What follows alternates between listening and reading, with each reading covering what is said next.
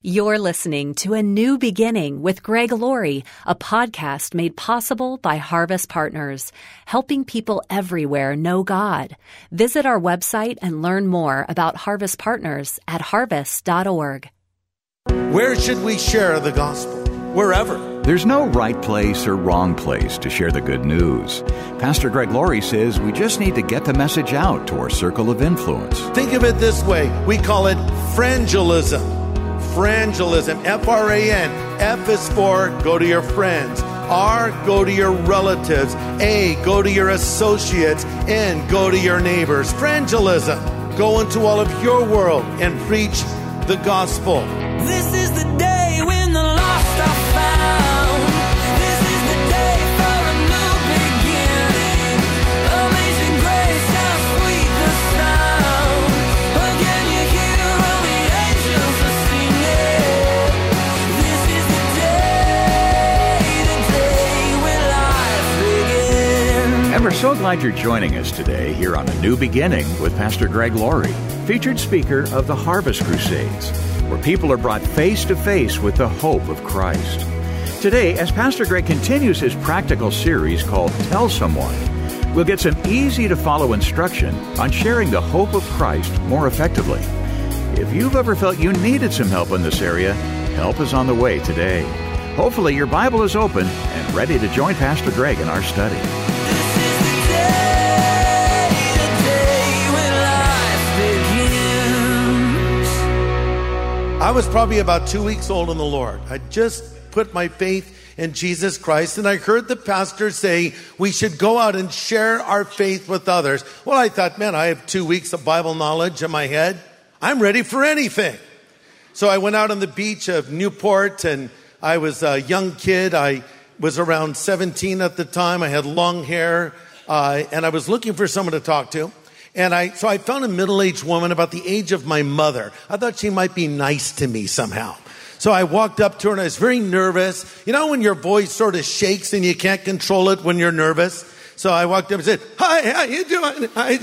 She's like, "You having a nervous breakdown, son?" "No, everything's good. Can I talk to you like about God and stuff?" She says, "Okay."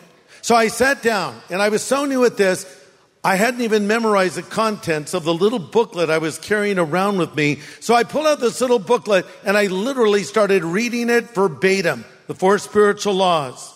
Copyright 1964 Campus Crusade. Law 1, God loves you and has a wonderful plan for your life. Law 2, you're a sinner. And I'm just reading through this booklet. At this point, I'm thinking, almost like I stepped outside of myself and I said, "Greg, what are you doing? Are you crazy? This woman isn't going to listen to you. You shouldn't even be here." And I'm thinking, this is just a train wreck. This is horrible. And I just kept reading because I wanted to get it over with and be able to at least say, I shared my faith today. So on I went, and I get toward the end of the booklet, and I'm relieved because we're almost done. I didn't even want to make eye contact with this woman, knowing that she would surely be rolling her eyes. But not at all. She was actually listening. And I got to the end of the booklet. There's a question you should ask. Is there any good reason why you should not accept Jesus Christ right now? So I read that, then I realized, oh, that was a question. Yeah. Is there any good reason why you should not accept Jesus Christ right now? And she looked at me and said, "No." And I looked back down and went, "No. Wait. No. Does that mean, ma'am, you want to accept Jesus Christ right now?" She said, "Yes." I was like, great. You see, I hadn't planned for success. So I said to her, "Let's bow our heads for a word of prayer." I saw the pastor do that. She closed her eyes. I'm frantically searching this booklet. What do I do now? And I found a little prayer, and I led her in the prayer. And to show you how I was still lacking in faith, as I'm leading her in this prayer and she's praying it out loud after me, I'm thinking, this isn't going to work.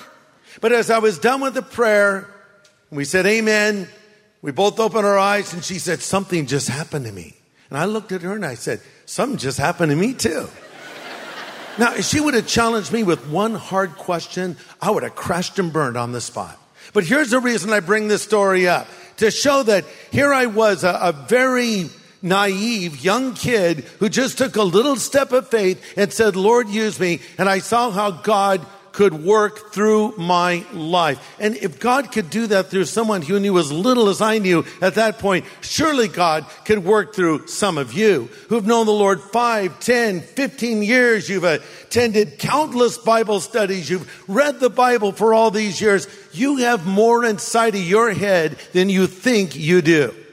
And we are told in Scripture, of course, to go into all the world and preach the gospel. But another thing we need to understand is there's a blessing in this. Proverbs 11:30 says, the fruit of the righteous is a tree of life, and he that wins souls is wise. God would not have said that if you were not able, by the power of the Holy Spirit, to win souls.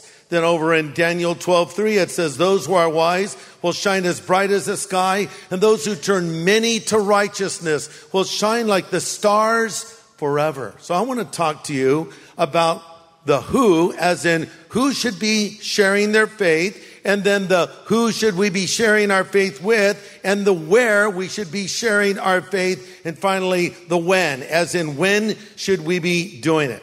Number one, who? Who should be telling others about Jesus? Real simple answer. You and me. We're all called to do this. So we already covered that. Now, here's the next question. Who should we share the gospel with? Everyone. Everyone needs to hear the gospel. There are no exceptions. I don't care if the person is affluent or impoverished, or if they're handsome or not as attractive, or young, or if they're old, if they're a man, if they're a woman. It really doesn't matter. It doesn't matter what race they are, what social economic background they are. Everybody needs Jesus. Are we agreed on that? Everybody needs Jesus. Let me tell you something about every person walking this earth right now. Without even knowing them, I know this is true. Number one, everyone walking this earth is empty. They're empty inside.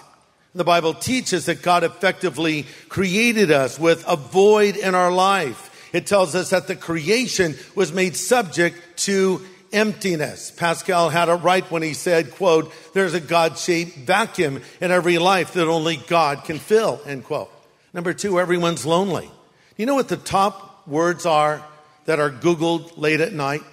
The top words that are entered into Google late at night are this: porn, lonely, suicide.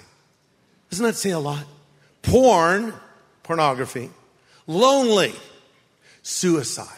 See, people are searching for answers right now. I read about a retail chain that just commissioned a survey by a team of psychologists because the chain wanted to know how to reach their key customer demographic, Generation Y. That's everyone born after 1981. They interviewed 800 people. The results were so startling, they went back and re-interviewed another 800 people. And these results provided an alarming picture of an increasingly lonely and lost generation. They said the average Facebook usage for Generation Y is 6.5 hours a day. They concluded that this is a large group of people that have a number of friends, but an increasing sense of loneliness. By friends, I mean Facebook friends. By the way, those people on your Facebook page, they are not your friends. Number three, everyone feels guilt. Now, they may deny the existence of guilt. They may say, I don't feel guilty, but they do feel guilty because they were made in the image of God. Now, you can harden your heart to a point where I suppose you don't feel it, but initially, there is guilt in us because our conscience is working. And the Bible says the reason we feel guilt is very simple. We're guilty. We've sinned against God. In fact, we're told in Romans 2:15, they demonstrate that God's law is written within them by their own consciences, telling them that what they're doing is right or not right. Number four, there's a universal fear of death. Everyone has it. Oh, some have a lot of outward bravado, and they say, I'm not afraid to die. They are. And the Bible speaks of those who are held by slavery, by the fear of death. Death is the fear of the unknown. It's been said there are two unchallengeably true things of every person. We all want to be happy. We're all going to die. So let's sort of sum it up. Here's what I know about every person, no matter how wealthy, powerful, beautiful, famous, poor, weak, or ordinary. They're all empty. They're all lonely. They all feel guilt, and they're all afraid to die. So I am called to bring the gospel to those people. Who am I called to bring it to? Whosoever. Jesus said in John 3:16, for God so loved the world. Let's say that together. For God so loved the world that he gave his only begotten Son, that whosoever believes in him should not perish, but have everlasting life. Oh, you guys know John 3:16 well. I'm impressed. You know what? You're armed and dangerous already. You got John 3:16 memorized. You can do some serious damage to the kingdom of darkness and for the kingdom of God. We need to be prepared to share the gospel with everyone. But what if that person who needs Jesus the most is not really a friend, more of an enemy? Well, Pastor Greg answers that question in just a moment. Hey everybody, Greg Laurie here. You know, my uncle, Fred Jordan, had one of the first Christian TV programs out there. It was called Church in the Home. I remember watching it as a little boy when I was living with my grandparents. Well, we have Church in the Home for you every weekend. It's called Harvest at Home, and you can find it at harvest.org. We have worship and a message from God's Word. So join us this weekend for Harvest at Home at harvest.org. Well, today, Pastor Greg is passing along practical insight on how we can share the hope of Christ most effectively. And he continues his counsel now. Number 3, where should we share the gospel? Where should we share the gospel? Simple answer, wherever. Wherever. Go into all the world and preach the gospel. That's what Christ said. Let's personalize it. Go into all of your world and preach the gospel. Go into your family and preach the gospel.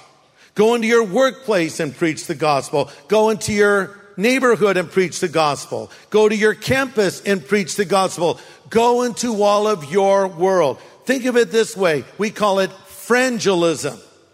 Frangelism. It's a simple way to remember. Frangelism. F-R-A-N. F is for go to your friends. R, go to your relatives. A, go to your associates. N, go to your neighbors. Frangelism. You know someone named Fran out there, right? Take the gospel to them. That's what we're called to do. Now, maybe you have a neighbor that really irritates you, and you don't want to take the gospel to them. In fact, there might be someone you're thinking of right now that you sort of think of as an enemy. Well, I don't want to share Jesus with them. Wait a second. Wouldn't that be the perfect person to share with? Did not Jesus tell us to love our enemies? And would that not be an amazing way to turn an enemy into a potential friend? It was Abraham Lincoln that said, quote, the best way to destroy an enemy is to make him a friend, end quote. And that's true. But listen, if you don't want to take the gospel to someone you dislike, you're not alone. The prophet Jonah comes to mind. Remember him? God told him to go to the nation of Nineveh and to preach to them.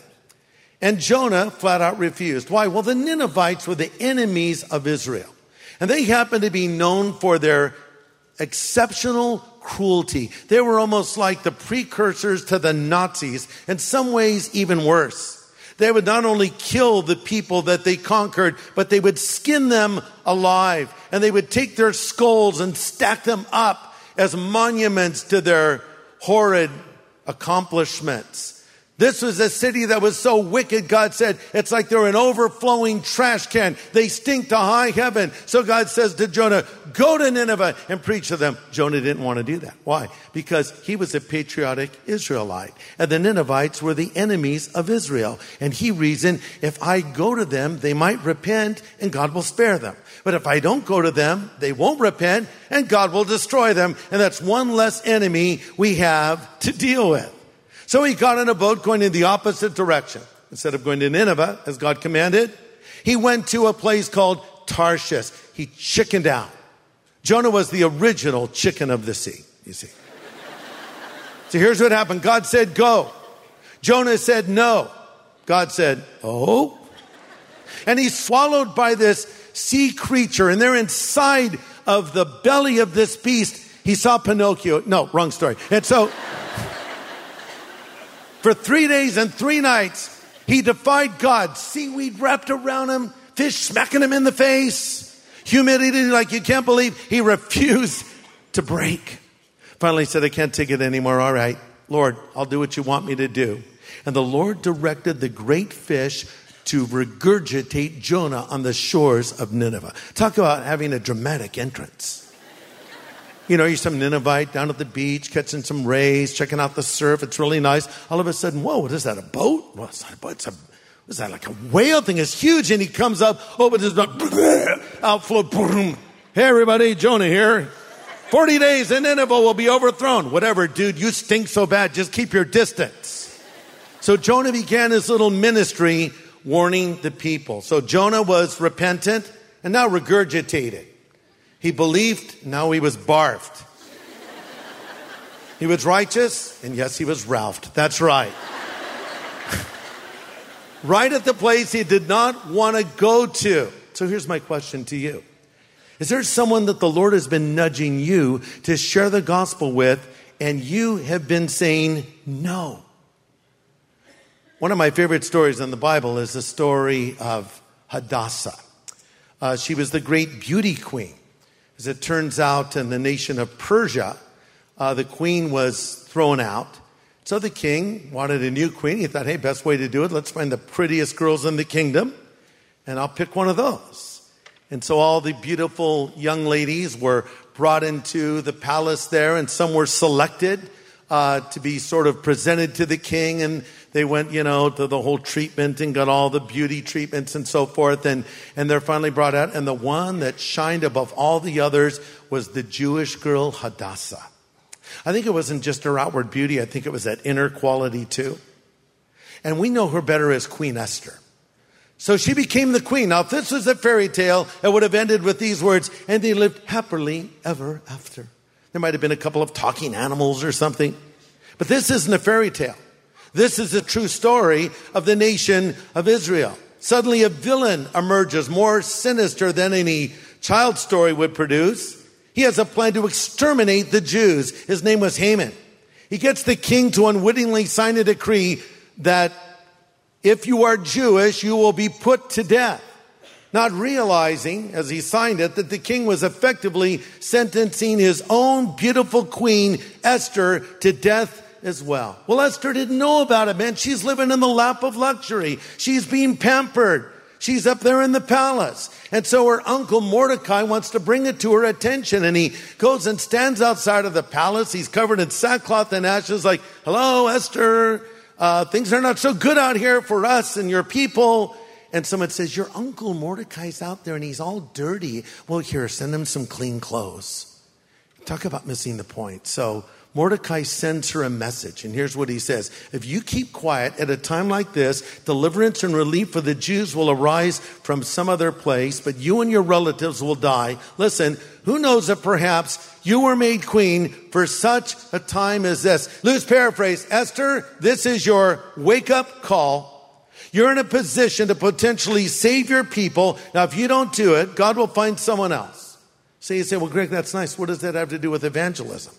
Did you ever stop and think that you are where you are right now because God put you there? Because maybe you don't like your circumstances. You don't like the people that are around you. You don't like your neighbors. You don't like the people you have to work next to. You have trouble with that. Did it ever occur to you that maybe God has put you where you are at this moment for such a time as this?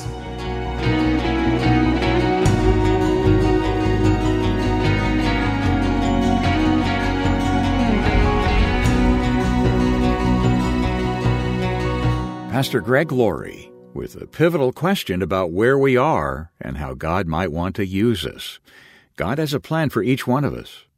And Pastor Greg will have a final comment from today's message when today's edition of A New Beginning concludes.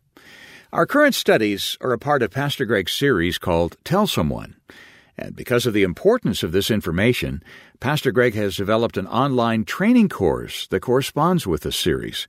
It's a 6-week course that comes to you a lesson per week via email, and it's absolutely free. At the end of 6 weeks, you can be fully equipped and ready to share your faith, just as Jesus has commanded us all to do. Learn more about the free Tell Someone training course by going to harvest.org. Well, Pastor Greg, when we hear objections to the faith, how do we know if they really are stuck on a particular fact or idea and they're in search of an explanation, or if they really don't even want to talk about religion and are just in search of an exit from the conversation? We know that's a hard question to answer because sometimes people will hide behind so-called intellectual arguments, but they really want you to talk to them. I'll use myself as an illustration. When I was a kid, I used to hang around by the pier in Newport Beach. I was going the wrong direction in life. I was on drugs. I was empty. And I saw these Christians walking around handing out little booklets. And I really wanted one of them to engage me, but I had this tough guy facade that they apparently went for. And they would walk by me and just look at me for a moment, just give me this little booklet and walk off. No one would talk to me. I was literally saying, would someone please talk to me? So I never threw any of these things away. I went home and I had a drawer that was sort of like my God drawer, if you will. Every piece of religious literature I was given went in this drawer. So I had gospel tracts, information from the Watchtower Society, things that Mormons wrote, Hare Krishna writings, you name it, it was in there. And every now and then I would pull this little drawer out, dump it on my bed, and I would try to make sense of it. And really, I wanted answers, but I needed someone to engage me and tell me, well, listen, I've got a resource for you that's going to help you tell people more about your faith and engage them in a way that will answer those intellectual questions, but also point them to Jesus Christ.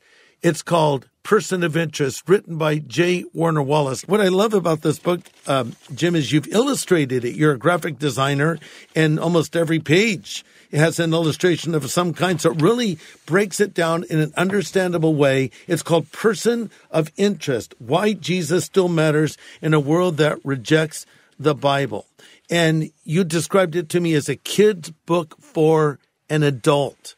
Elaborate on that. Yeah, the idea is I think we have become such visual learners and such visual consumers of media that all of us are trying to figure out ways that how do we – and in kids' books, I love them because they are about 50-50 text to illustration. So I've written a few kids' books now. So now I was thinking when I was writing this book, I'm just no longer satisfied, even as an adult, with not being able to see the case. Like if I can make this visual, like if I tell you 82% of these scientists in the 15th century were Christians, well, if I showed you every one of them in a collection, you're going to go, wow, that's really powerful, true. right? True. I need to see it. So the numbers don't mean as much as actually seeing the faces of all the scientists. So we wanted to be able to provide something that like a kid, and again, what we're doing is like you always say, sometimes the Bible's hard. There are places in the Bible that need someone to translate them for us. I mean, to make them accessible to us. That's what you do so well. We're trying to do something similar here. Difficult concepts, how do we throw them in a way that people can catch them? Well, if you want to get a copy of this, we're going to send it to you for your gift of any size. Whatever you send, we'll use to continue our ministry here on the radio through a new beginning. And the title of this book, again, is Person of Interest, written by former detective J. Warner Wallace. Yeah, you'll get so much out of this book personally, but also what a powerful tool in helping you share the Lord with others. Through the convincing text and the practical illustrations, they'll begin to see the uniqueness of Christ and His plan of salvation. And we'll send you this brand new book, Person of Interest, to thank you for partnering with us so a new beginning can continue coming your way each day. It's only through listener support that that's possible. So please contact us today at A New Beginning, Box 4000, Riverside, California, 92514. Or call 1-800-821-3300. That's a 24-hour phone number, 1-800-821-3300. Or go online to harvest.org. Well, as we close, we return to the story of Queen Esther, who was put in the king's palace for such a time as this. Here's Pastor Greg. See, we can be like Queen Esther, sort of living in a Christian bubble. And we're out of touch with people that don't know the Lord. You know, we get up in the morning and we read our devotions and we listen to Christian radio and, you know, I'll go to church and then we fellowship with other believers and we go and eat in a restaurant that's owned and run by Christians and we eat Christian food and then we, you know, put on our Christian clothes. I'm not putting these things down, but maybe our goal is to have no contact whatsoever with a non-believer. Man, talk about missing what God wants us to do. And we're isolated from reality. That's where Esther was, and she needed that wake-up call. So we all need that wake-up call. And I wonder if there's somebody right now that God is telling us to speak to. And we're going to just stop for a moment right here. And we're going to pray about this. Because I believe if we stop and pray that the Lord will speak to our hearts. And someone will come to mind that we need to be thinking about and we need to be engaging with the gospel. It might be your mother or your father. It might be your son or your daughter. It might be your cousin. It might be your neighbor. It might be a coworker. It might be someone you come into contact with on a semi-regular basis. Let's pray right now about who the Lord would have us to go to. Let's pray. Father, you've called us to go out into our world. And sometimes we're isolated and insulated. And we are not permeating the culture as we ought to. And Lord, there might be someone right now that you want us to speak to. Maybe it's a server in the restaurant. Maybe it's a person that we see every other day. Maybe it's a person we've not even met yet, but you're going to put it on our heart. Lord, help us to be obedient and responsive to your leading. We want to respond to opportunities that come for such a time as this. Help us to stop complaining about our circumstances. Instead, take advantage of them and reach people with the gospel. We ask this in Jesus' name. Amen.